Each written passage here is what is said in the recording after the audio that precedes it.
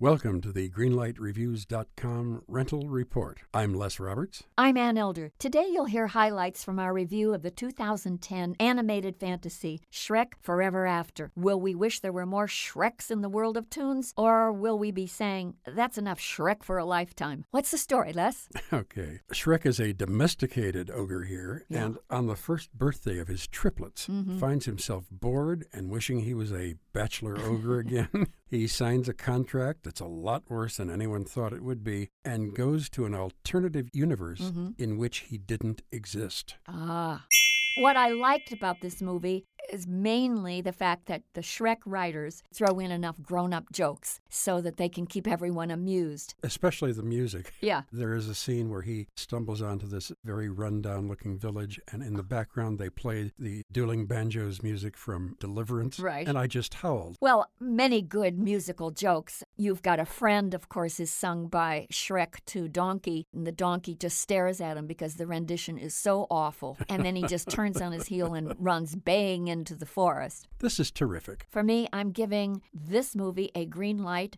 the color of Shreks everywhere. Well, how can you not give a green light to a movie in which the leading man is green? That's right. I just enjoyed the heck out of this film. I'm giving it a green light also. 2 green lights for Shrek Forever After.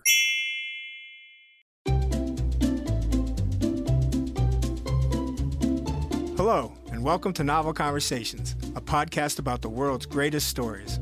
I'm your host, Frank Lavallo, and for each episode of Novel Conversations, I talk to 2 readers about one book. And together, we summarize the story for you. We introduce you to the characters, we tell you what happens to them, and we read from the book along the way. So if you love hearing a good story, you're in the right place. Our 9th season is coming this fall. Tune in to hear from some of the all-time great authors, Charles Dickens, Jules Verne, F. Scott Fitzgerald, and more. Subscribe to Novel Conversations wherever you listen to podcasts.